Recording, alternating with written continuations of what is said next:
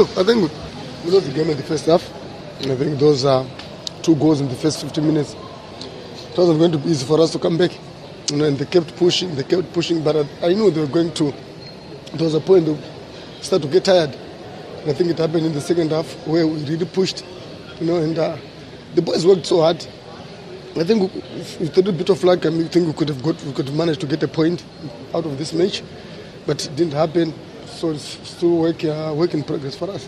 We spoke of we did everything in training. We knew they were going to make those runs from inside going outside.